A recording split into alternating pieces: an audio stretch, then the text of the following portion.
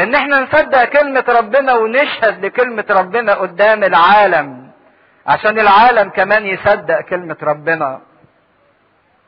محتاجين ان احنا نعطي رجاء باستمرار للعالم، رجاء على اساس الخلاص وعلى اساس امكانية الفداء، ان احنا نقدم بالنسبة لكل الناس رجاء، نور رجاء مستمر. الشعاع الثالث اللي مطلوب ان احنا نقدمه لينور للعالم شعاع المحبة. بيوتنا محتاجة لمحبة، اصحابنا محتاجين للمحبة، كنيسة محتاجة لمحبة منا، العالم حتى غير المسيحيين محتاجين الى محبة، وينبغي ان نضيء بالايمان وبالرجاء وبالمحبة. عشان كده ما اقدرش اجيب ايمان واجيب رجاء واجيب محبة بشطارتي، مهما اندفعت ومهما كانت قدرتي وقوتي ما اقدرش اجيبهم، لكن انا محتاج اني اتشربهم من الزيت، اخد من المخزن، تتشبع الفتيلة من الزيت فتستطيع ان تقدم للاخرين نور، نور الايمان ونور الرجاء ونور المحبة. ده عمل النعمة. بيقول الكوز على رأسها. لاحظوا هذا المعنى الجميل جدا. المستودع بتاع الزيت من فوق مش من تحت. تخيلوا المنارة والمستودع بتاعها من فوق مش من تحت. لازم يبقى من فوق عشان الزيت يسيل ينزل الى السرج، الى الافرع السبعة. لازم يبقى على رأسها فوقيها، لان هذا المستودع يرمز الى شخص السيد المسيح. لابد ان يكون فوق الكنيسة مش تحت الكنيسة، يكون فوق الكنيسة عشان يفيض على الكنيسة. هذا المستودع هو فيه كل الملء، كل ملء الزيت. عشان كده لما بيقول بولس الرسول سر ان يحل كل الملء فيه، المسيح فيه كل الملء. المسيح هو المخزن بتاعنا اللي ما بينقص، اللي بيفيض دائما. وزي ما يوحنا بيقول من ملئه اخذنا نعمة عوضا عن نعمة، او نعمة بعد نعمة. من الملء بتاع المسيح احنا بناخد ونتملي من الخزان بتاعنا اللي حاطينه فوقينا. ينبغي انه يكون فوق الكنيسة، فوق كل واحد منا، عشان باستمرار ياخد من هذا الخزان. المسيح فيه كل الصفات، فيه كل المواهب، فيه كل الثمار. محتاج بر تلاقيه في المسيح، محتاج حكمة تلاقيها في المسيح، محتاج فرح تلاقيه في المسيح، محتاج تعزية، محتاج قوة، محتاج مشورة. كل الحاجات دي في المسيح مكنوزة لينا، مخزنة لينا. والزيت هو اللي بينقلها لنا. الروح القدس يأخذ مما للمسيح ويعطينا. عشان كده لابد ان احنا نكون باستمرار على اتصال بوسط تلك الانابيب السبعة بهذا المستودع، لكي ما يكون لنا حياة الملء باستمرار. لابد ان يكون لنا الانابيب السبعة اللي هي رمز الاسرار، السبع وصاية النعمة اللي احنا بواسطتها الروح القدس الزيت ينقل لنا كل ما للمسيح، فتصير لنا امكانيات المسيح، فتصير لنا صفات المسيح. خزان الله غير محدود، عشان كل واحد منا يقدر يستفيد منه ويستقي منه. مخازنه ملقانة بصفة مستمرة. لكن ساعات الفتيلة دي لو بصيتوا لها مفروض انها بتنغمس في الزيت، بتتشرب الزيت، فبيشعل طرفها فتعطي نور. امتلاء بالروح القدس، ثم بيد الروح القدس تشعل النار، تشعل الخدمة فينا، فنستطيع ان نحدث الناس عن الايمان وعن الرجاء والمحبة.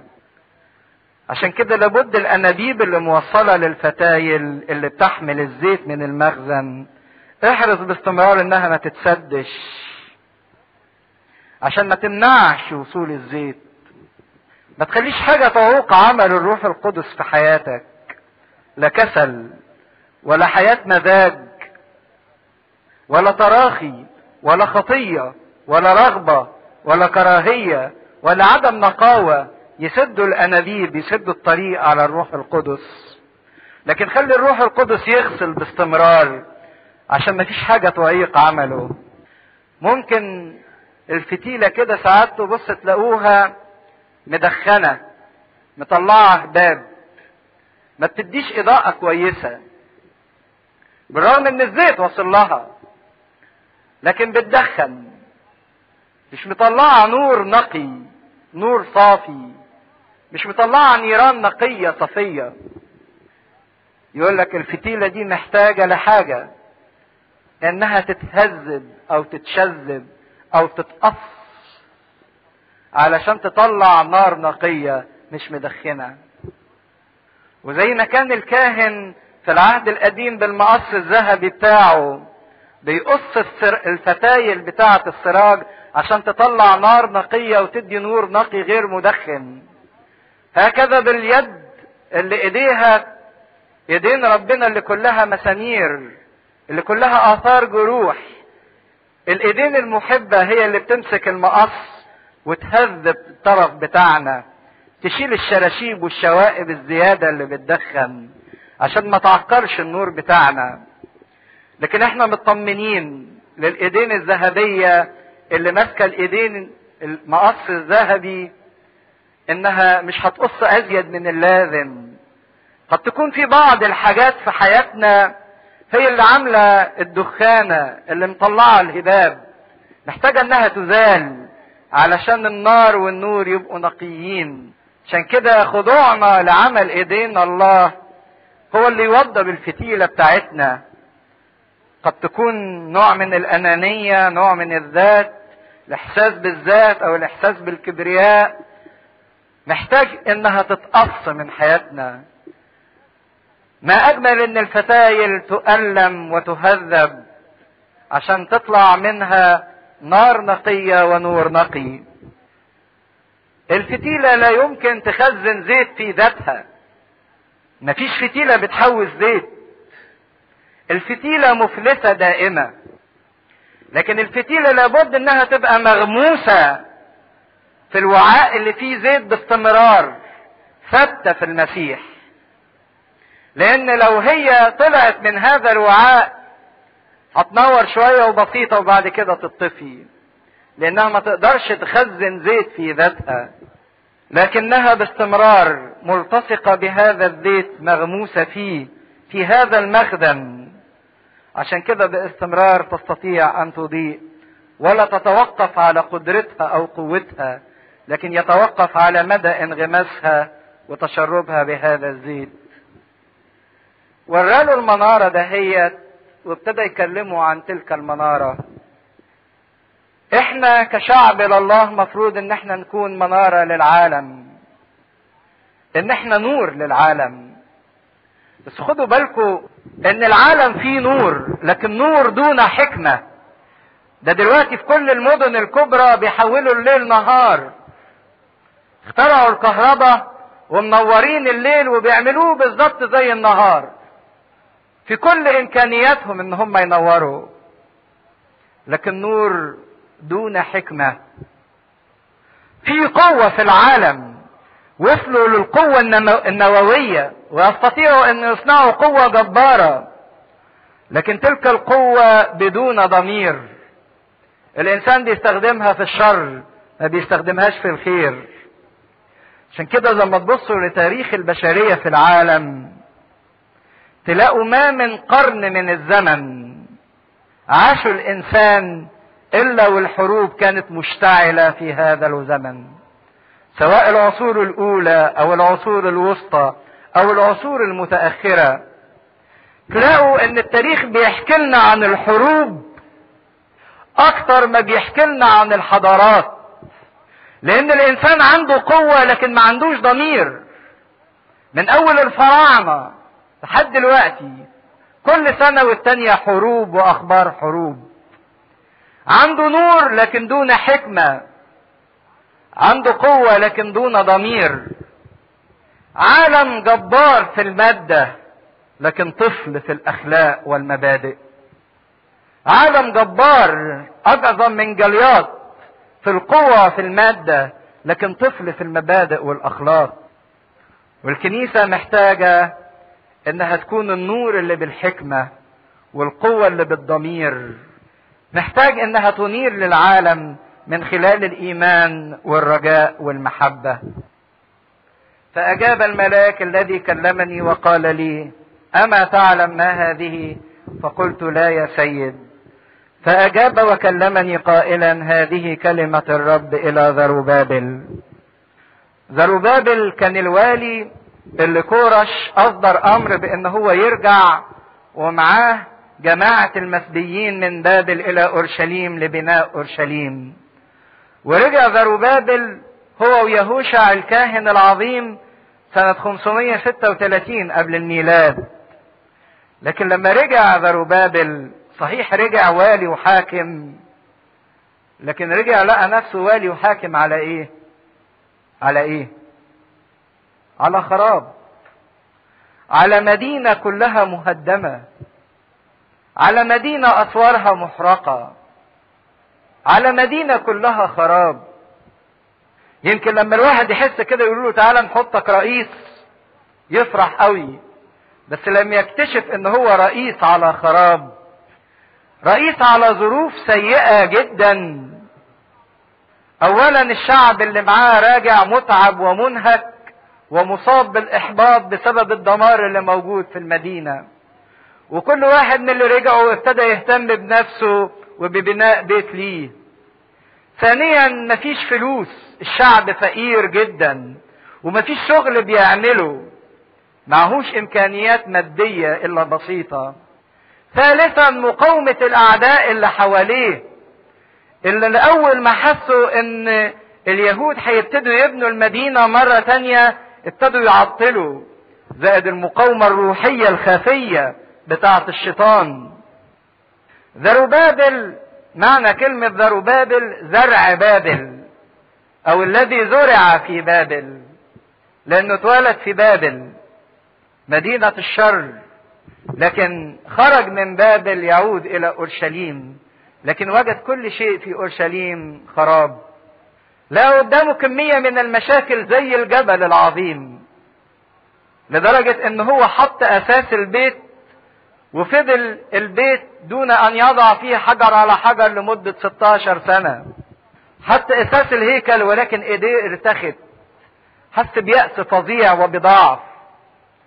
لا الامكانيات اللي فيه ولا اللي في شعبه ولا مقاومة الاعداء سكتة عنه، فحس كده ان مفيش فايدة.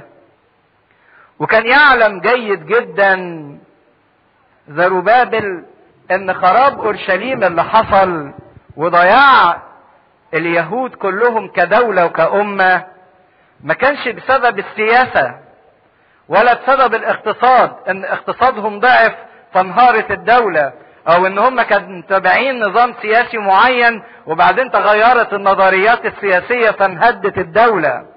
لكن كان يعلم جيد جدا ان خراب الدولة والامة كان بسبب حاجة واحدة بس. بسبب ايه؟ الخطية. وكان يعلم كويس جدا ان الخطية متأصلة جوه الناس، عشان كده كان مصاب بالاحباط جدا. طب وانا هعمل ايه في الخطية؟ هقدر اشيل الخطية اللي جوايا ولا الخطية اللي في الناس؟ ما هو الشعب ضاع لانه عاش في الخطية، والامة انحلت وتفككت بسبب الخطية، والخطية مسيطرة على الكل. عشان كده تخيلوا مدى الصعوبات اللي كانت قدام زربابل. هقدر على الخطية اللي موجودة فيا وموجودة في الشعب وضيعت الشعب قبل كده؟ ولا هقدر على الظروف المادية والاقتصادية الصعبة؟ ولا هقدر على مقاومة الاعداء؟ عشان كده يئس. وخصوصا اول ما ابتدوا يبنوا وحسوا ان البيت مش هيطلع جميل زي الاول ولا في عظمة الهيكل الاول. لكن ربنا بعت له عمل النعمة تقول له كده: لا بالقدرة ولا بالقوة بل بروحي قال رب الجنود.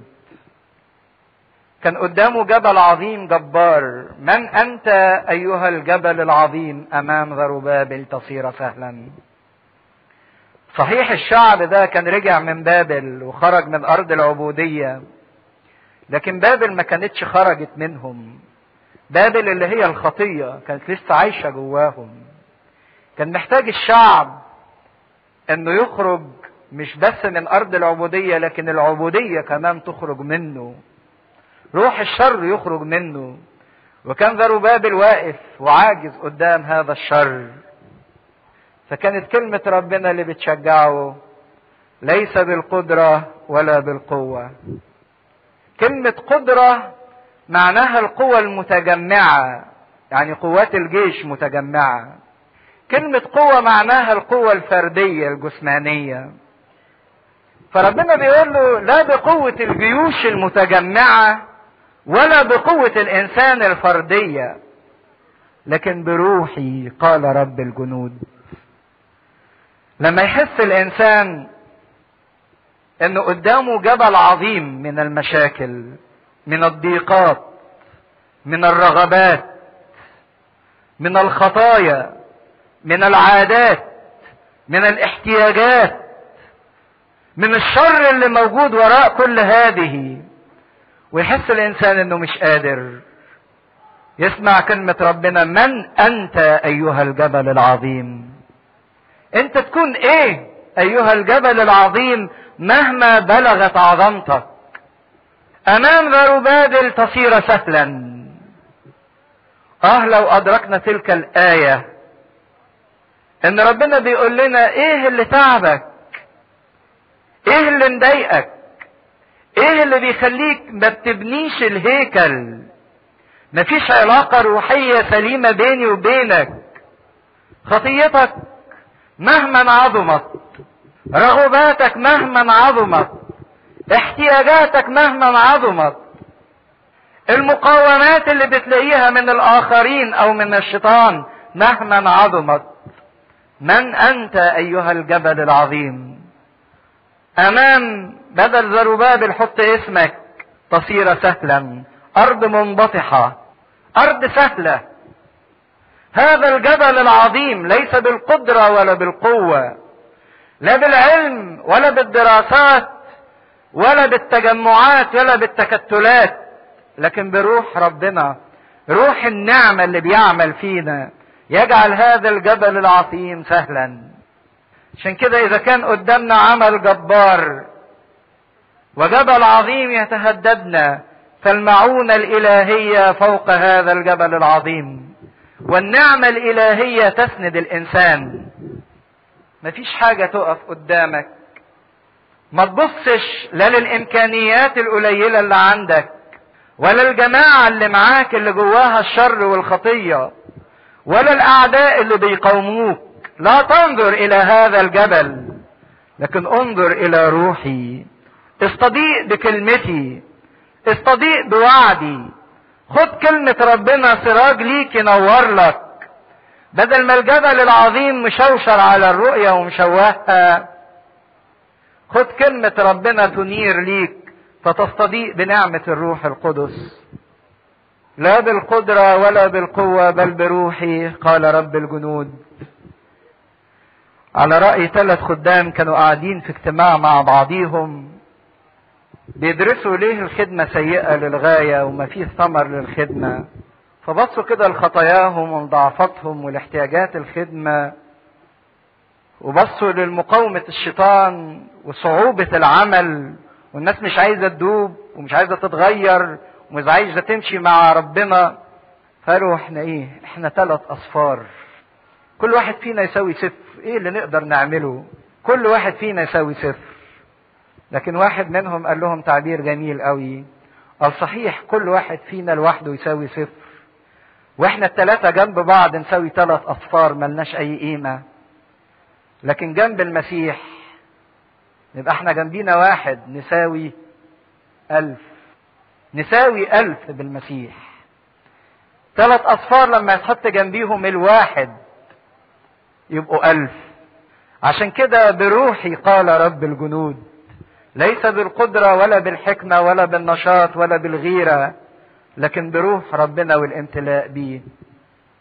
ولعل واحد بيسأل سؤال ويقول طب يا رب ما انت عارف كده، ما قلت لهمش كده ليه من الاول؟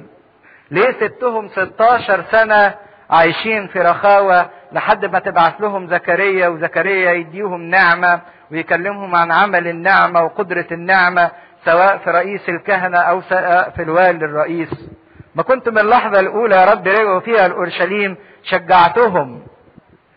لكن الحقيقة ان ربنا في اوقات كتيرة جدا لازم يحط ويرفع قدامنا الجبل امام عينينا لحد ما نشوفه، علشان نصغر احنا جدا قدام انفسنا ونعلم ان احنا لا شيء ولا نستطيع ان نفعل اي شيء. هو قال لنا كده بدوني لا تقدرون ان تفعلوا شيئا. عندما يدرك الانسان حقيقته وحجمه الصحيح انه قدام هذا الجبل لا يساوي شيء، لكن بربنا يقدر على كل شيء، لكي يكون فضل القوة لله لا منا، زي ما بيقول بولس الرسول في الرسالة بتاعته، فضل القوة لله لا منا. عشان لما نقدر نعمل حاجة بعد كده نبقى عارفين كويس ان احنا اللي ما عملناش، وان نعمة ربنا هي اللي عملتنا، نعمة ربنا هي اللي غيرتنا، ونعمة ربنا هي اللي سدت احتياجاتنا، ونعمة ربنا هي اللي نقت رغباتنا، ونعمة ربنا هي اللي غفرت خطايانا. خصوصا الخدام محتاجين للنقطة ده هي قوي، لان ساعات الخادم بيحس بشطارته او بنشاطه او بحكمته او بشوية الترتيبات الرحلة والحفلة، شوية التنظيمات اللي عملها، هو صنع شيء. لكن ينبغي انه يدرك انه لا بالقدرة ولا بالقوة بل بروحي قال رب الجنود. ده مش بس كده، مش بس ربنا بيرفعه فوق هذا الجبل العظيم فيخرج حجر الزاوية بين الهاتفين كرامة كرامة له. هيجي اليوم اللي هيحط حجر القمة اخر حجر في البناء، والناس كلها هتصفق وتهتف وتحتفل، زي ما احتفلوا بوضع حجر الاساس هيحتفلوا باتمام بناء البناء، وهيصرخوا كرامة كرامة، او بالترجمة الانجليزي جريس، يعني نعمة نعمة. ان النعمة هي اللي ساعدت زروبابل انه يكمل العمل ويحط الحجر الاخير، حجر القمة. في حفل الافتتاح الكل هيهتف لعمل النعمة، كرامة كرامة للهاتف بين الهاتفين كرامة كرامة له. وكانت إلي كلمة الرب قائلا، إذا كان نبهه بأن الروح هو اللي هيستطيع أن يصنع كل شيء. ولما ترجعوا حتى في العهد القديم وتطلعوا الآيات اللي بتتكلم على روح القدس، هتلاقوا أن الروح القدس في العهد القديم بيظهر بأن هو الخالق المجدد المحيي. يعني من أول سفر التكوين نقول وكان الأرض خربة خالية وروح الله يرف على وجه المياه. وروح ربنا حول الخراب والخالية إلى عمار وإلى بناء، روح ربنا. حتى موسى لما رنم ترنمته وهو عابر البحر الأحمر يقول بروح أنفك أرسلت روحك فأكلهم مثل الهشيم. أن الخلاص اللي صنعه ربنا لبني إسرائيل كان أيضا بروحه. حتى في سفر حزقيال بيتكلم عن روح ربنا اللي بيجمع العظام الميتة وبيعطيها حياة مرة أخرى. اتكلمنا مرة وتقدروا ترجعوا للشريط ده عن الروح القدس في العهد القديم. حتى الروح القدس من العهد القديم بيظهر بوضوح ان هو الخالق المحيي المجدد الغالب المنتصر اللي بياخد كل ما للمسيح وينقل لنا. بيضيف الروح القدس لزروبابل نعمة اكثر وتأكيد وضمان الهي اكثر. ان يدي زروبابل قد اسستا هذا البيت. ايدين زروبابل هي اللي وضعت حجر الاساس، فيداه تتممانه. بيديله ضمان اكيد. ايديك اللي حطت حجر الاساس هي هتكمل هذا العمل وهتتممه للنهاية. لان ممكن زروبابل يصاب بالاحباط ويقول طب حد تاني غيري يكمل، انا فشلت، عاجز، مش قادر. لكن ربنا بيديله الضمان الاكيد ان ايديك اللي حطت الاساس هي اللي هتكمل هذا العمل. وهنا كان زروبابل رمز جميل لشخص السيد المسيح، اللي ايديه وضعت الاساس واللي ايديه ايضا اكملت العمل. عشان كده السيد المسيح صرخته على الصليب اخر صيحة قالها قد اكمل، العمل تم. الخلاص اللي ابتديته بالتجسد تم بالموت. حتى بولس الرسول يكلمنا عن المسيح ويوصفه كده انه هو رئيس ايماننا ومكمله. رئيس يعني ارشي، يعني اساس، ومكمله. هو اساس ايماننا، هو واضع ايماننا ومكمله. عشان كده قال له واداله هذا الضمان ان ايديك اللي ابتدت لابد ان تتمم، لانك انت ستكون رمز للمسيح. فتعلم ان رب الجنود ارسلني اليكم. وهنا الارسالية الجميلة اللي اخذها المسيح باستمرار عن نفسه. اتكلمنا ان الملاك اللي بيكلم زكريا ده هو اشارة الى شخص المسيح، لانه من ازدرى بيوم الامور الصغيرة. ما تحتقرش يوم من الايام البداية الصغيرة، لان البداية الصغيرة دي لما تتحط في ايدين رب الجنود بالنعمة تكبر وتكمل. لما اصيبوا بالاحباط وقالوا ان مجد البيت اللي هنبنيه، مجد الهيكل ده مش زي الهيكل الاولاني، ربنا بعت لهم بواسطة حجي وقال لهم لا، ده مجد هذا البيت يكون اعظم من البيت الاول. ابتدوا، ونعمة ربنا بتكمل هذا العمل. لما تشوف النهاردة الطفل الصغير اللي عمال يحبو ويزحف على الارض، ما تحتقرش تلك البداية، لان هذا الطفل الصغير بكرة وبعده هينمو ويكبر وهيجري وهيخترق وهيقطع مسافات كبيرة جدا. اللي عمال يزحف النهاردة حبة الخردل، اصغر جميع الحبوب، تتشاف بالعافية، لكن لما تبتدي وتنمو تصير اكبر الاشجار وتأوي في كلها وفي اغصانها كل الطيور. عشان كده ربنا بيقول له ما تزدريش بتلك الامور الصغيرة، لان البدايات الصغيرة دي لو اشعلت بالروح القدس تكمل.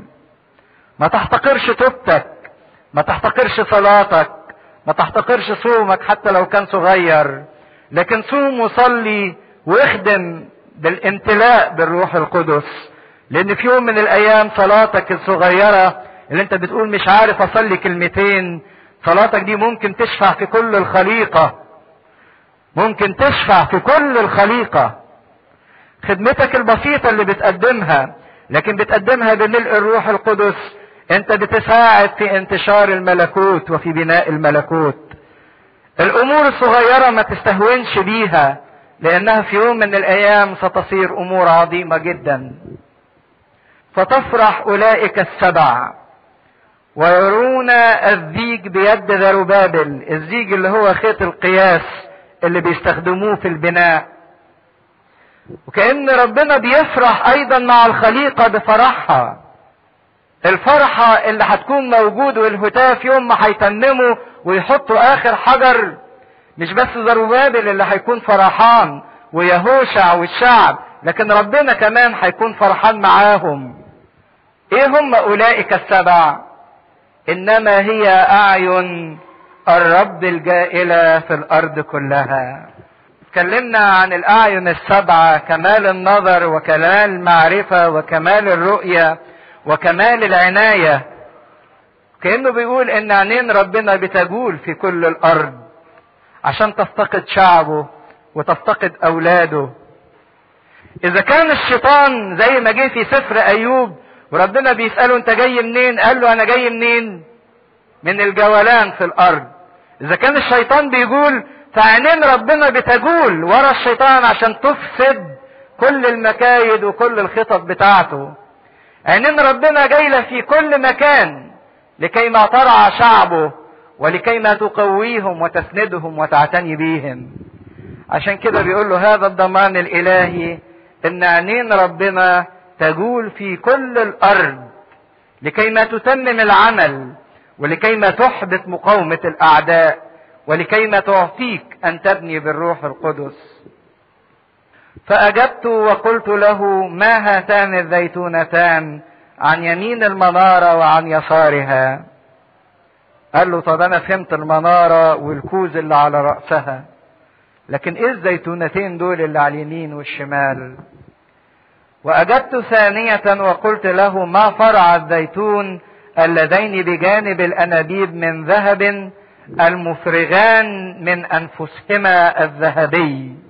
ايه حكاية الزيتونتين والفرعين اللي جايين منها وبيفرغوا من خلالهم هذا الذهبي اللي مقصود بيه الزيت، لان الزيت لونه اصفر زي الذهب. وسأل مرتين.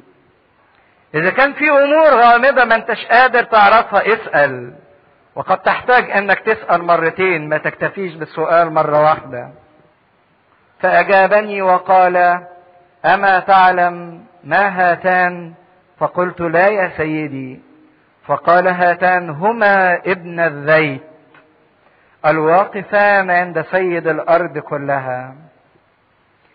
قال له دول ابن الزيت. ايه ابن الزيت؟ يعني المولودين من الزيت. طب ومين اللي كان بيتولد من الزيت في العهد القديم؟ احنا في العهد الجديد بنتولد بالزيت. بنتولد بالزيت امتى؟ الولادة الجديدة في سر المعمودية والايه؟ والميرون. يعني احنا اولاد الزيت، ابناء الزيت. طب مين اللي كان بيتولد من الزيت في العهد القديم؟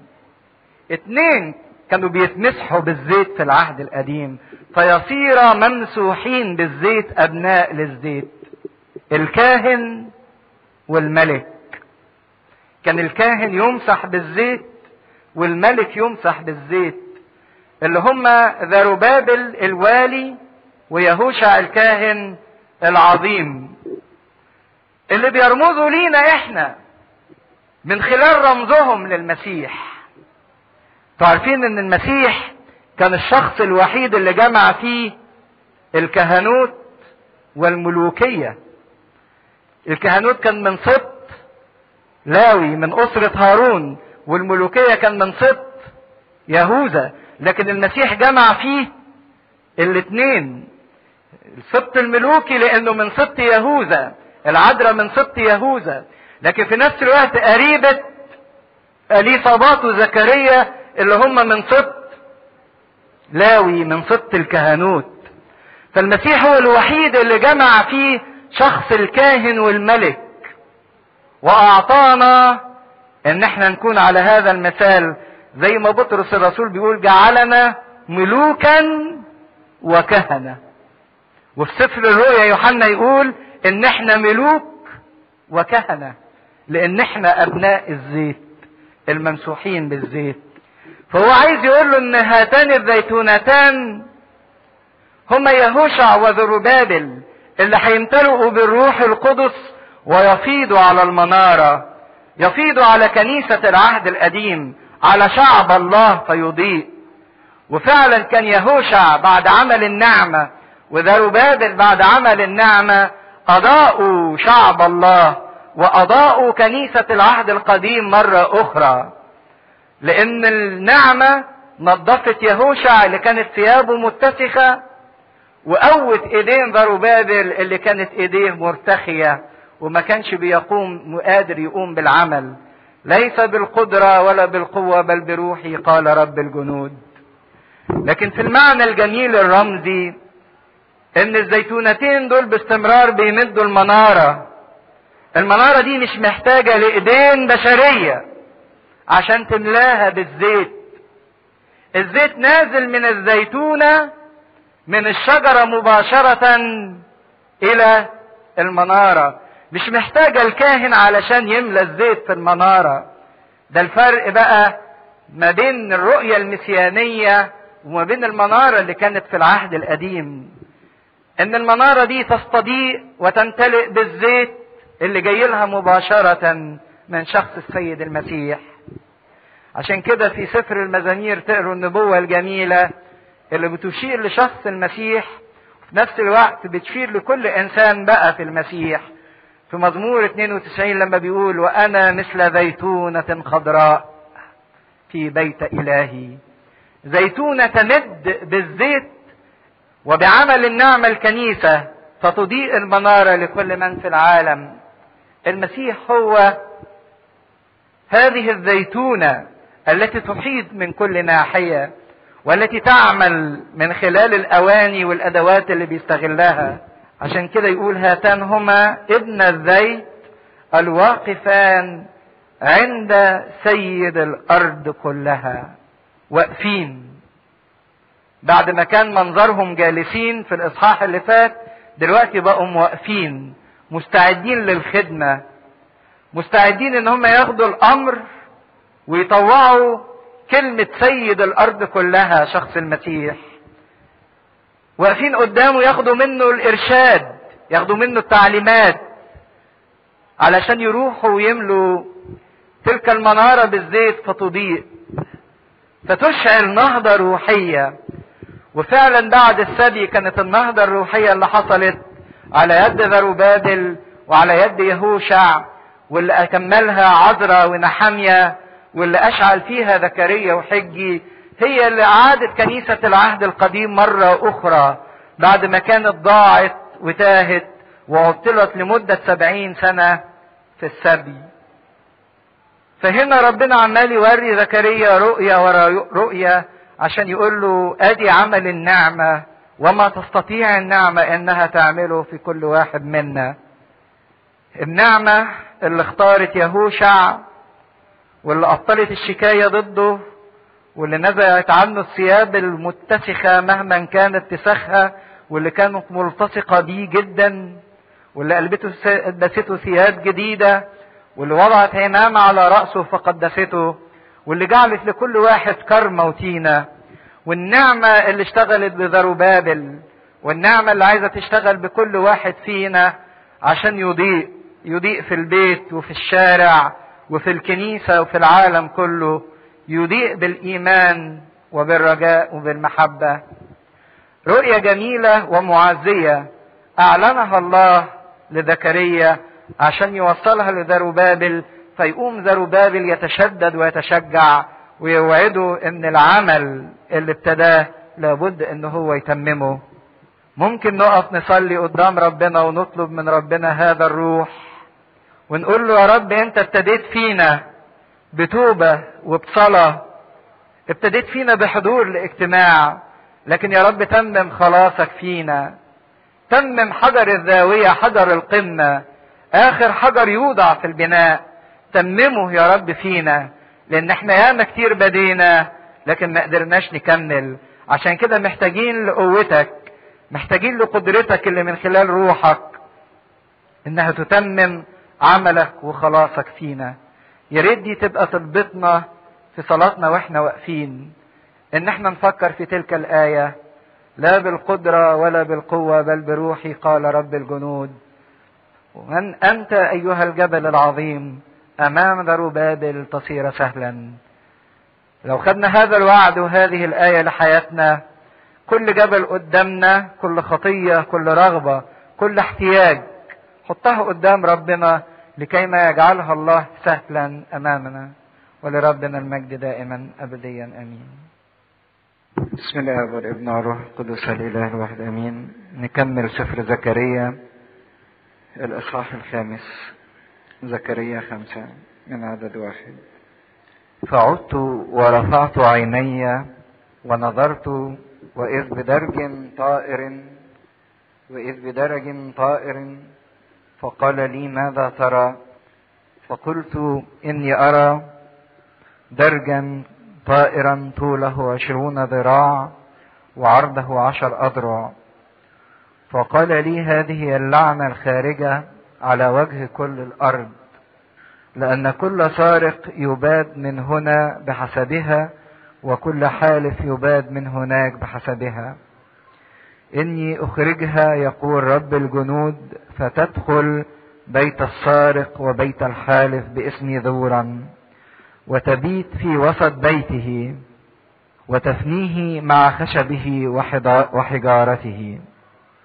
ثم خرج الملاك الذي كلمني وقال لي: ارفع عينيك وانظر ما هذا الخارج. فقلت: ما هو؟ فقال: هذه هي الإيفة الخارجة. وقال: هذه عينهم في كل الأرض. وإذ بوزنة رصاص رفعت، وكانت امرأة جالسة في وسط الإيفة. فقال: هذه هي الشر. فطرحها إلى وسط الإيفة، وطرح ثقل الرصاص على فمها. ورفعت عيني ونظرت، وإذ بامرأتين خرجتا، والريح في أجنحتهما، ولهما أجنحة كأجنحة اللقلق. فرفعتا الإيفة بين الأرض والسماء. فقلت للملاك الذي كلمني: إلى أين هما ذاهبتان بالإيفة؟ فقال لي: لتبني لها بيتا في أرض شنعار، وإذ تهيأ تقر هناك على قاعدتها. فعدت ورفعت عيني ونظرت، وإذ بأربع مركة خارجات من بين جبلين، والجبلان جبل نحاس. في المركبة الأولى خيل حمر، وفي المركبة الثانية خيل دهم، وفي المركبة الثالثة خيل شهب، وفي المركبة الرابعة خيل منمرة شقر. فأجبت وقلت للملاك الذي كلمني: ما هذه يا سيدي؟ فأجاب الملاك وقال لي: هذه هي أرواح السماء الأربع، خارجة من الوقوف لدى سيد الأرض كلها، التي فيها الخيل الدهم تخرج إلى أرض الشمال، والشهب خارجة وراءها نحو أرض الجنوب. أما الشقر فخرجت والتمست أن تذهب لتتمشى في الأرض. فقال: اذهبي وتمشي في الأرض. فتمشت في الأرض. فصرخ علي وكلمني قائلا: هوذا الخارجون إلى أرض الشمال قد سكنوا روحي في أرض الشمال، مجدا للثالوث الأقدس. شفنا في الإصحاح الثالث والرابع نبوات جميلة جدا عن شخص السيد المسيح. عشان كده بنسمي الإصحاحين دول إصحاحات مسيانية، لأنها بتتكلم عن زمن المسيح، سواء من خلال الغصن أو من خلال الحجر اللي عليه نقش، وبهذا النقش أذال اسم الأرض، أو من خلال الزيتونتين والمنارتين اللي اتكلمنا عنهم المرة اللي فاتت، والآية الجميلة: لا بالقدرة ولا بالقوة بل بروحي قال رب الجنود. وإزاي ده بيمثل عمل المسيح في حياتنا من خلال تلك الرموز اللي احنا درسناها المرة اللي فاتت. من أول الإصحاح الخامس يبتدي يكمل لنا الثلاث رؤى اللي بقيالنا. احنا شفنا 5 رؤى شافها زكريا قبل كده، ودلوقتي بنبتدي في الإصحاح الخامس ال3 رؤى الأخيرة اللي رآها زكريا، ونقدر نشوف مضمونها ومعناها. هي أن ال5 رؤى اللي فاتت لما شفناها شفنا أن كل واحدة منها كان بتحمل لينا رجاء وتعزية وخبر مفرح جدا، سواء الخيل اللي بتدي تقرير لربنا عن الأرض، أو سواء القرون ال4 اللي وجد أمامها صناع 4 علشان يهدوها، سواء في حبل القياس اللي كان بيقيسوا لمدينة أورشليم، أو في رؤية اللي شفناها في يهوشع الكاهن العظيم بثيابه المتسخة اللي بينزعوها عنه، أو من خلال الزيتونتان والمنارتان اللي شفناهم. كانت كلهم رؤى مفرحة معزية.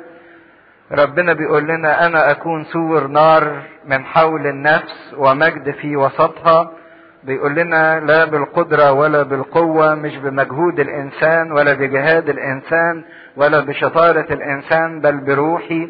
من أنت أيها الجبل العظيم أمام ذروبابل تصير سهلا. من أنت تيجي إيه أنت مهما كنت. كلها نبوات تحمل الفرح والرجاء. لكن مع هذا الفرح والرجاء الله بيريد ينبهنا لشيء معين من خلال الثلاث رؤى الأخيرة اللي احنا قريناهم دلوقتي. شاف رؤية كده نقدر نسميها رؤية الدرج الطاير، وبعدين رؤية المرأة اللي موجودة جوه الإيفة، وبعدين رؤية الخيل الأربع مركبات اللي طالعة من بين الجبلين النحاس. دول الثلاث رؤى الأخرانيين، وهتلاقوا ان العامل المشترك ما بين الثلاث رؤى دي كلمة اتكررت في كل رؤية، كلمة خرج. اللعنة خرجت من خلال الدرج الطائر اللي خرج يطير على الأرض كلها. المرأة أيضا خرجت. يقول كده ما هذه الإيفة الخارجة. لما بيسألوا ما هذه الإيفة الخارجة. وفي رؤيا المركبات يقول وإذ بأربع مركبات خارجات. فهم الثلاث رؤى دول بيشتركوا في كلمة الخروج. كانوا موجودين في مكان ولكن خرجوا، اعلنوا، اظهروا. والثلاث رؤى دول بيورينا قد ايه ان الله لا يطيق الاثم او الشر او الخطية لا في شعبه ولا في اي من الشعوب. ان ربنا ما بيطيقش الخطية خالص. عشان كده ان كان بيكلمنا عن مخارج العناية الالهية وتدبير الله وترتيب الله للامور، لكن بيقول لنا عشان الواحد يتمتع بان انا اكون سور نار من حوله ومجد في وسطه، لازم ياخد باله من الخطية ومن الشر ومن الاثم. لان الثلاث رؤى دول بيمثلوا دينونة الخطية ايا كانت في شعب الله او في اي شعب من الشعوب. ان الله ما يطيقش ابدا الخطية.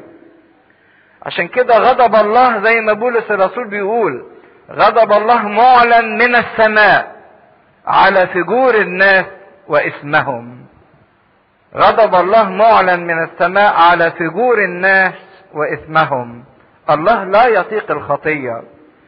كأنه عايز يقول ان كنتوا عايزين تتمتعوا بالعناية وبالرعاية وبوجودي كسور نار من حولكم ومجد في وسطكم، احذروا من الخطية. فتعالوا نشوف اول رؤية من الثلاث رؤى الاخيرة. يقول فعدت ورفعت عيني ونظرت واذ بدرج طائر. عدت ورفعت عيني. الرؤية اللي فاتت كان فيها نايم والملاك صحاه وايقظه، لكن اتعلم الدرس انه لازم يبقى سهران عشان ما تفوتهوش حاجة، عشان يقدر يشوف كل الرؤى. فهو من نفسه هنا يقول فعدت ورفعت عيني. الانسان اللي اتعلم الدرس كويس انه ما ينعس تاني. ان كان ربنا اشفق عليه وصحاه من نعاسه مرة، لكن مش هيفضل نايم على طول وربنا يصحيه. لابد ان النفس بقى من نفسها تستيقظ وتتيقظ من تلقاء نفسها. فعدت ورفعت عيني ونظرت واذ بدرج طائر. درج اللي هو الرول، زي الفرخ ورق طويل وكانوا بيلفوه. ده كانت الكتابة لان ما كانش عندهم كتب، فكانوا بيكتبوا على الفرخ ده ويلفوه ويبرموه. لكن هذا الدرج طائر. فقال لي ماذا ترى؟ فقلت اني ارى درجا طائرا طوله 20 ذراع وعرضه 10 اذرع. ولو فاكرين القياسات دي 20 ذراع وال10 اذرع دي قياسات الرواق بتاعة الهيكل، وهي نفس قياسات خيمة اجتماع. الذراع حوالي 18 بوصة. يعني شوفوا مدى كبر هذا الدرج بطول الهيكل وبطول وبعرض خيمة الاجتماع، كأنه لوحة اعلانات كبيرة طايرة ونازلة من السماء عشان تبقى مكشوفة للكل والكل يشوفها. فقال لي هذه هي اللعنة الخارجة على وجه كل الارض. لعنة مكشوفة وواضحة على وجه كل الارض بدون استثناء، على ارض اسرائيل، على ارض كنعان، على الارض المقدسة، كما على كل اراضي العالم. اللعنة خارجة، لان ملعون كل من يحيا في الخطية ومن يصر على خطيته. ده اللي ربنا عايز يقوله، ان اللعنة دي مكشوفة للكل، لعنة الناموس، لعنة لكل من لا يثبت في كلمة الله وفي وصية الله. اللعنة خارجة على وجه كل الارض، لان كل سارق يباد من هنا بحسبها، بحسب تلك اللعنة او حكم هذه اللعنة، وكل حالف يباد من هناك بحسبها. العجيبة ان ربنا اختار خطيتين قد يكونوا في نظر الناس انهم يعني مش خطية كبيرة، اللي بيسرق واللي بيحلف كذب، دي حاجات صغيرة يعني اخشى اقول انها بتبقى اكلنا اليومي وفي حياتنا اليومية عايشين بيها. ما قالش خطية مثلا زنا، ما قالش خطية قتل، لكن الله ركز تلك اللعنة على هؤلاء، على الذي يسرق. يسرق يعني يأخذ ما ليس له، يأخذ ما ليس حقه، سواء ما يسرق حق الله او حق اخيه الانسان. فوقت كتيرة هي الخطية في معناها وفي مجمولها سرقة، ان انا بسرق حق ربنا او بسرق حق اخويا. حتى نظرة الشهوة، نظرة الخطية، ما هي سرقة، بختلف ما ليس لي. حتى لما بقتل هي سرقة، بسرق ما ليس لي لاني باخد حياة انسان. والعجيبة ان الخطيتين دول يمثلوا اللوح الاولاني واللوح الثاني في الوصايا. اللوح الاولاني لا تحلف او لا تنطق باسم الرب الهك باطلا، واللوح الثاني، اللوح الاولاني كان فيه الوصايا الخاصة بالعلاقة بالله، واللوح الثاني كان فيه الوصايا الخاصة بالعلاقة ما بين الانسان واخوه الانسان. فهي دي حالة الخطية، هي حالة انسان بيسرق. الانسان اللي عايش في الخطية بعيد عن ربنا هو بيسرق ربنا، لان المفروض يدي وقت لربنا، يدي مشاعر ربنا، يدي عواطف لربنا، يدي حياة مقدسة. افاخذ اعضاء المسيح واجعلها اعضاء ذانية؟ ما هي سرقة، باخد ما ليس لي، ما ليس حقي. عشان كده في اوقات كتيرة احنا بنسرق ربنا، بنسرق حقه. وهي دي حالة الخطية بصفة عامة، لما باخد حاجة بتاعت ربنا واحولها لحسابي. هي دي بمنتهى البساطة معنى حالة الخطية بصفة عامة اللي الانسان بيعيشها. والانسان اللي بيحلف باطلا انسان لا يلتزم بكلمته. شوفوا خطورة هذا الموضوع، قد ايه احنا بننكس عهودنا مع الناس ومع الله، لا نلتزم. قد ايه احنا ادينا تعهدات امام ربنا، وقد ايه احنا وعدنا ناس. ده انا عايز اقول من الخطورة انك لما تدي واحد ميعاد وتوعده وبعدين ما تروحش هذا الميعاد، انت عملت غلطة كبيرة جدا. تقول لي ده احنا حياتنا كلها كده. انت لا تقدر قد ايه تعب انت بتعمله في هذا الشخص. انت ما التزمتش بالكلمة بتاعتك. والاخطر من كده ان يكون هذا الحلف زي ما بيكمل في الآية بعد كده، الحالف باسمي زورا. يعني كمان دخل اسم ربنا ايه في الموضوع. وخدوا بالكم ان لحد الان اليهود كان العمل الرئيسي بتاعهم من بعد موضوع التشتت وذهابهم لبابل وتشتتهم في كل انحاء العالم، شغلتهم الرئيسية هي تجارة، يبيعوا ويشتروا، وهم اللي ماسكين اقتصاد العالم من خلال التجارة بتاعتهم.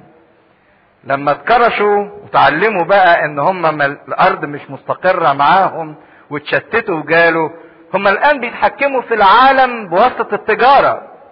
هم اللي متمسكين في المركز التجاري بتاع العالم كله، وده اللي اتعلموه واكتسبوه من ساعة ما راحوا بابل وعاشوا في بابل وتشتتوا بين الامم ورجعوا وبعدين تشتتوا تاني. فشغلتهم التجارة، والتجارة علشان زي ما بيقولوا تكسب بتعتمد على حاجتين: سرقة والكذب. السرقة والكذب، انك تعرف ازاي تسرق وتغطي سرقتك بالكذب. ودي كانت متفشية جدا بينهم لما رجعوا من بابل الى اورشليم. طمع، عشان تاخد كتير لازم تسرق، لازم تغش، لازم تكذب في نوعية البضاعة وفي جودتها وفي حاجات كتيرة جدا. وده اللي كان بيستشعره ايضا زكريا النبي لما كلمهم في اول اصحاح انهم محتاجين الى التوبة والى ان هم ينظفوا اعمال ايديهم. ارجعوا الي ارجع اليكم يقول رب الجنود. فالخطية دي كانت مستشرية جدا فيهم، والله بيرفض تلك الخطية، فبيقول لعنة خارجة على كل سارق وعلى كل حالف، يباد من هنا ويباد من هناك. عشان كده اللعنات موجودة للإنسان اللي بيسرق حق الله وحق أخوه الإنسان، واللي لا يلتزم بالأمانة تجاه الله وتجاه أخوه الإنسان. كأنه عايز يقول إذا كنتم عايزيني أكون سور نار زي ما وعدتكم من حولكم ومجد في وسطكم، خدوا بالكم أنكم ينبغي أن تنزعوا الشر من وسطكم، تنزعوا الخطية من جواكم، لأن الخطية ستقاد إلى الإبادة. الخطية تؤدي إلى الإبادة. مش ممكن تتمتع بحماية سور النار وبالمجد اللي في الوسط طول ما فيه خطية، لأن الخطية نهايتها على طول إبادة. يباد من هنا ويباد من هناك، من الأرض المقدسة ومن كل موجود في العالم. الله لا يطيق الخطية سواء في شعبه أو في كل الشعوب. عشان كده قال اللعنة خارجة على وجه كل الأرض، واللعنة دي مكشوفة للكل، واضحة للكل، ويقدر يقراها الكل. عودة الله إليهم مرتبطة بأن هم يعيشوا حياة الأمانة. إذا كان السارق والحالف كذبا هو إنسان يخون الأمانة، فكم إحنا محتاجين علشان نتمتع بأن ربنا يكون سور نار من حولنا ومجد في وسطنا، إن إحنا نعيش حياة الأمانة. أمانة تجاه الله وأمانة تجاه الآخر. إذا كنت عايز تنجو من اللعنة وتحتمي بهذا السور الذي من النار، فلا بد ان احنا نسلك بأمانة. ادي لربنا وقته كويس، وادي لربنا حقوقه كويس، وادي لربنا طاعة حقيقية، وادي لربنا حياة نقاوة، وادي لأخوك حقه، ما تظلموش، واحترامه وتقديره. اوعى نكون سارقين او حالفين بالكذب. والاخطر من كده ان احنا بنحلف باسم ربنا دور. كان اليهود معروف ان هم شعب الله المختار، يهوى دعي اسمه على شعبه، فمعاملاتهم مع الناس الاخرين كانت الناس بتثق في الاسم اللي دعي عليهم، لكن للاسف هم استغلوا اسم يهوى في انهم يسلبوا الاخرين او يسرقوا الاخرين. زي اللي بيستغل اي علاقة شكلية ليه بالكنيسة وبالله من اجل انه يسرق سرقة معنوية او سرقة روحية او سرقة نفسية او سرقة مادية، يسرق اي حاجة، علاقة، اي شيء، مجد، كرامة، وضع معين، فلوس معينة، كل ده باسم ربنا. مشكلة ان ربنا متضايق ان كل ده باسمي، عشان كده اللعنة معلنة على الكل. اني اخرجها يقول رب الجنود، يخرج اللعنة، هو مخبيها، لكن اذا اصر الشعب على خطيته يخرج تلك اللعنة. اني اخرجها يقول رب الجنود فتدخل بيت السارق وبيت الحالف باسمي زورا وتبيت في وسط بيته. دي مش بس هتخرج من عند ربنا مثلا وتوصل لحد بيت السارق او الحالف، لا، ده هتدخل بيته وتبيت، تسكن معاه. وتبيت في وسط بيته وتفنيه مع خشبه وحجارته. تفنيه مع خشبه مع حجارته. ان اللعنة دي هتدخل الى اعماقه، مش هتوصل لحد باب بيته، لكن هتدخل وتسكن معاه، تستقر معاه، يصحى معاه وينام معاه، تاكل معاه وتشرب معاه، هتلازمه، تبيت وسط بيته تلك اللعنة. هو اللي بيسرق واللي بيحلف كذب، بيسرق وبيحلف كذب ليه؟ من اجل ذاته، عايز يبقى امن، فعايز حاجات كتيرة حتى لو بطريق غير مشروع، عايز يتمتع. ما ده هدفه من السرقة، انه عايز يأمن نفسه ويأمن متعته ويتمتع، عايز حاجات كتيرة ليا.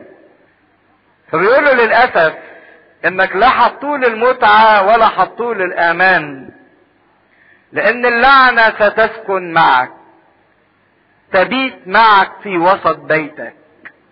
كل اللي انت بتخططه من اجل المتعة ومن اجل الامان بطريق غير امين يبيت معك تلك اللعنة فتباد. ومش بس انت كانسان، لكن هتبيد كمان بيتك، حتى الحجارة ولو كانت مصنوعة من صوان، وحتى الخشب لو كان مصنوع من البلوط. ما هو الواحد بيسرق ويخبي في بيته عشان يتمتع ويستريح.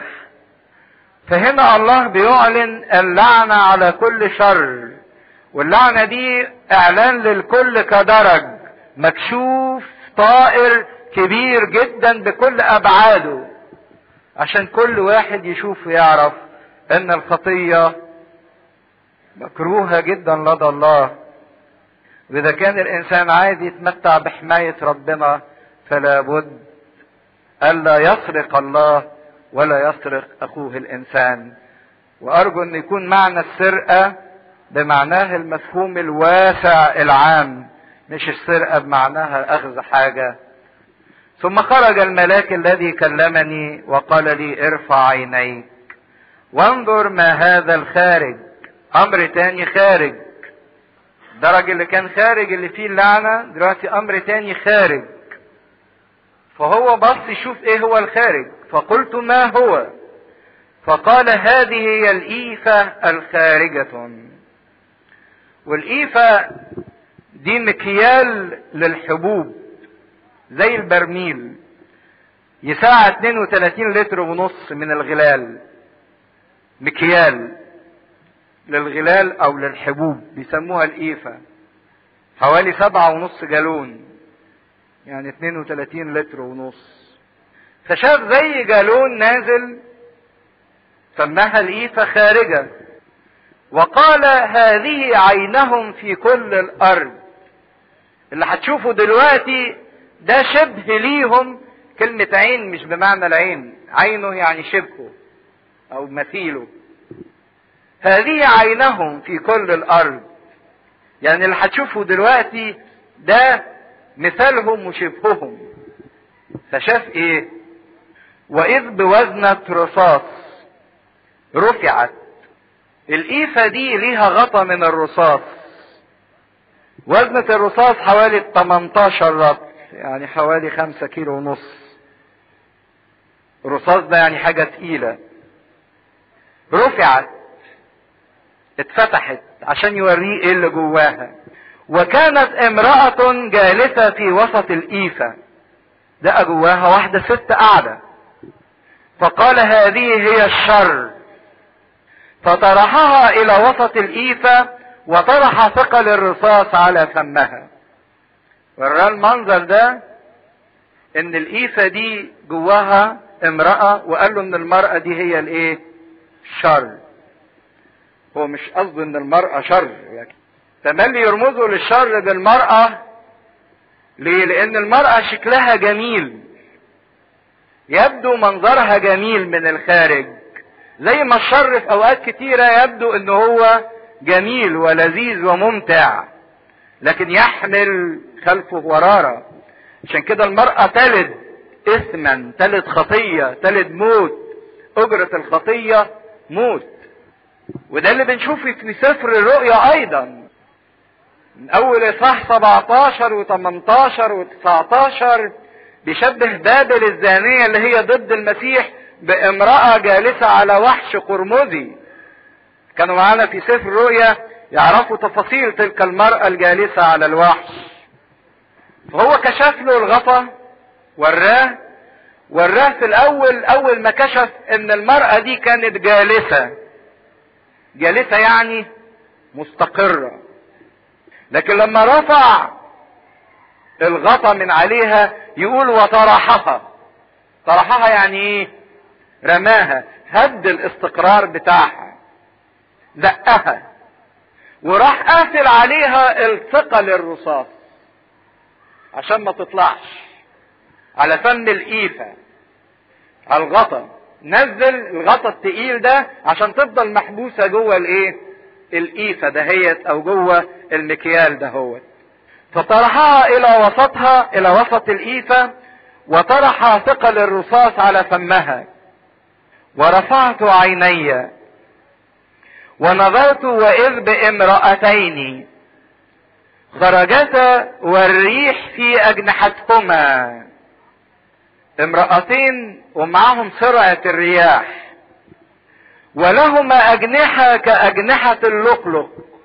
اللؤلؤ ده طائر ليه اجنحة طويلة وعريضة جدا، ويطير بسرعة جبارة، وهو طائر رحال، يعني هاجر من مكان لمكان ما بيستقرش. ولما ترجعوا في لاويين 11 تعرفوا ان اللؤلؤ ده طائر نجس. عارفين الطيور النجسة والطيور المقدسة الغير نجسة، فكان من ضمن الطيور النجسة طائر اللؤلؤ ده هو. عشان كده بيشبهوا ان هو اللي هيحمل إيفة الشر او مكيال الشر. امرأتين على نفس المنظر بتاع المرأة الجوانية، زيها مثالها، ولكن ضعفها، يحملوها ويطيروا بيها بأجنحة الرياح، ولها أجنحة كأجنحة اللقلق، فرفعت الإيفة بين الأرض والسماء. بقت معلقة في الهواء، لا طالت السماء ولا طالت الأرض. وخدوا بالكم ان هو ده حال الخطية وحال الشر. في النهاية اللي بيعيش في الشر لا هيطول السماء ولا هيطول الأرض، معلق في الهواء. عشان كده لو حبينا ندي تعريف للشر، ايه هو الشر؟ ايه هو الشر وايه هي الخطية؟ هي عدم ضبط النفس. انسان مش ضابط نفسه، هو ده الشر، سواء في الشهوة، سواء في الغضب، سواء في الانفعال، سواء في الرغبات، سواء في التصرفات. الشر هو عدم ضبط النفس. فرفعت الإيفة بين الأرض والسماء، فقلت للملاك الذي كلمني إلى أين هما ذاهبتان بالإيفة؟ فقال لي لتبني لها بيتا في أرض شنعار، وإذ تهيأ تقر هناك على قاعدتها. قال له دي هتتاخد وتطير بعيد عن ارض اسرائيل، عن ارض المدينة المقدسة، وتستقر في شنعار، وهناك تبني لها بيتا. تبني لها بيتا يعني تستقر، تقعد وتقر على قاعدتها، تستقر هناك وما ترجعش مرة تانية للمدينة المقدسة. معنى الرؤية ان ربنا عايز يقول له ان انا خدت الشر، نزعته من الارض المقدسة ووديته بعيد جدا. لو تفتكروا في الاصحاح الثالث في الرؤية بتاعت يهوشع الكاهن، ربنا وعد كده وقال وانزع اسم تلك الارض، انزع اسم الارض عشان تبقى ارض منزوعة الخطية، ارض ما فيهاش الخطية. ده ربنا اللي بيوريه لزكريا ان ربنا هياخد الخطية والشر وهينزعها من الارض المقدسة ويرميها بعيد في ارض شنعار، لانه وعد ان الارض دي ينزع منها الاثم والشر ده يتقفل عليه، كمان مش هيخرج ويرجع تاني، هتقر وتستقر في تلك الارض ولا تعود مرة اخرى للارض المقدسة. كأن ربنا بيقول هنا ان نزع الشر هو عمل الله. الله هو الذي يستطيع ان ينزع الشر من الانسان. لكن ايه هي ارض شنعار دهيت؟ عشان نقدر نعرف ارض شنعار تعالوا نرجع لسفر التكوين، كنا درسناها قبل كده في اصحاح 10. تكوين 10 عدد 10 برضك. طوفان ونجاة نوح واولاده ابتدوا يتوزعوا على الارض ويعاد تعمير الارض مرة تانية. وكان من ضمن مواليد اولاد نوح واحد اسمه نمرود. ونمرود ده لو في عدد 8 وكوش ولد نمرود. كوش ده ابن حام احد اولاد نوح. وكوش ولد نمرود الذي ابتدأ يكون جبارا في الارض، الذي كان جبارا صيد امام الرب. ده بداية، عارفين لما واحد يبقى متمرد كده او يعني مستهل معاند وصعب يقولوا له انت ايه؟ نمرود. نمرود يعني ضد، معاند. فنمرود ده كان اول شخصية ظهرت ضد الله من بعد الطوفان. كان جبار صيد امام الرب، لذلك يقال كنمرود جبار صيد امام الرب. وكان ابتداء مملكته. نمرود ده عمل مملكة سماها ايه؟ بابل. عشان تعرفوا تاريخ بابل، ان بابل من تاريخ نشأتها وهي تعني ضد الله. ومملكته بابل وأرك وأكد وكلنا في أرض شنعار. ادي اول ذكر لأرض شنعار. ومن تلك الأرض خرج أشور، كان منهم برضك خرج الأشوري. يبقى نمرود هو اللي أسس بابل، اللي ظلت على مر التاريخ تعني ضد الله. وهنا هنشوف في إصحاح 11 في التكوين العدد 1: وكانت الأرض كلها لسانا واحدا ولغة واحدة، وحدث في ارتحالهم شرقا أنهم وجدوا بقعة في أرض شنعار وسكنوا هناك. وقالوا بعضهم لبعض نعمل البرج واللبن. وبعدين ربنا راح عمل ايه؟ نزل وبلبل ألسنتهم. يبقى نمرود اللي أسسها، وبعدين هم لما سكنوا فيها لما كتروا كان قرارهم نعمل برج نبنيه رأسه للسماء عشان نتحدى الله ما يقدرش يموتنا بالطوفان. وبعدين تاريخ بقى مملكة بابل على مر تاريخ شعب إسرائيل، وازاي بابل دي سابت شعب الله وكانت ضد الله، لحد ما نشوف في سفر الرؤيا آخر إصحاح في الكتاب المقدس، آخر سفر في الكتاب المقدس، تظل بابل رمز للشر أو ضد الله، أنتي كرايست اللي ضد المسيح. فبيقول إن هذا الشر، نرجع تاني لسفر زكريا، هذا الشر اتخذ نزع من الأرض وألقي في أرض شنعار حيث الدينونة، حيث ضد المسيح، ولا يعود مرة أخرى إلى هذا المكان، إلى تلك الأرض المقدسة. وفي هذا الوقت كانت مملكة بابل على وشك الانهيار، أو انهارت فعلا، آسف، لأن احنا دلوقتي في زمن ما بعد بابل في مملكة مادي وفارس، أيام كورش وأحشاويرش لما أصدروا الأمر بعودة المسبيين إلى بابل، يرجعوا من بابل إلى أورشليم. كانت بابل خربت في هذا الوقت، لكن ظلت أرضهم أرض الخراب رمز لأرض الشر التي يستقر فيها الشر، ولكن شر مقيد موجود جوه الإيفة ومقفول عليه بثقل الرصاص. العجيبة ان الإيفة دهيت اللي هي المكيال بتاع الغلال ترمز لمكيال الشر. ربنا بيفضل مستني على الانسان لحد ما شره بيملى المكيال، وبعد كده يروح ساكب ايه؟ الغضب. عشان كده بنشوف لما كان بيتكلم عن ارض الاموريين امام ابراهيم يقول شرهم ليس كاملا امامي، انا مديهم لسه ايه؟ فرصة. لما يكمل الانسان مكيال الشر بتاعه يمتلئ بمكيال الغضب بعد كده. والعجيبة ان اليهود اللي كانوا شعب الله لما المسيح جه وفي تجسده وفي احاديثه اللي ذكرها عن الكتبة والفريسيين، قال عليهم الصفتين اللي حذر منهم، ان هم لصوص، جميع الذين اتوا قبلي كانوا سراق وايه؟ ولصوص. وان هم مراؤون يحلفون باسم الرب ايه؟ باطلا زورا.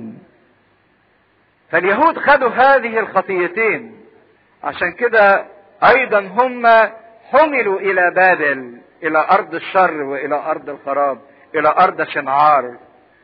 ده اللي ربنا عايز يقوله، ان كل نفس تصر على خطيتها. خدوا بالكم من هذا التعبير، تصر على خطيتها. مش كل نفس اخطأت، لكن كل نفس تصر على خطيتها لابد ان يكون مصيرها تلك اللعنة الخارجة، فتباد وتحمل الى ارض شنعار لانها ضد المسيح. نفس التي تصر على خطيتها هي ضد المسيح.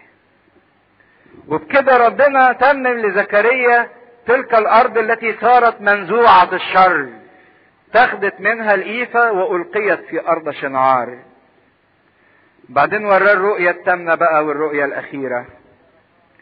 فعدت ورفعت عيني ونظرت، وإذ بأربع مركبات خارجات، أيضا كلمة الخروج، اللعنة الخارجة، الإيفة الخارجة، المركبات الخارجة، خارجة من بين جبلين، والجبلان جبل نحاس. شاف جبلين، والجبلين دول معمولين من نحاس، واربع مركبات خارجة من بين الجبلين. ايه هم الجبلين دول؟ انتوا عارفين المدينة المقدسة اورشليم القدس مبنية، وجغرافية الارض بتاعتها ان هي عبارة عن جبلين، جبل الزيتون في الشرق وجبل صهيون في الغرب، وبينهم وادي اللي هو وادي ابن هنوم. دي اورشليم، دي المدينة المقدسة، جبلين وبينهم وادي.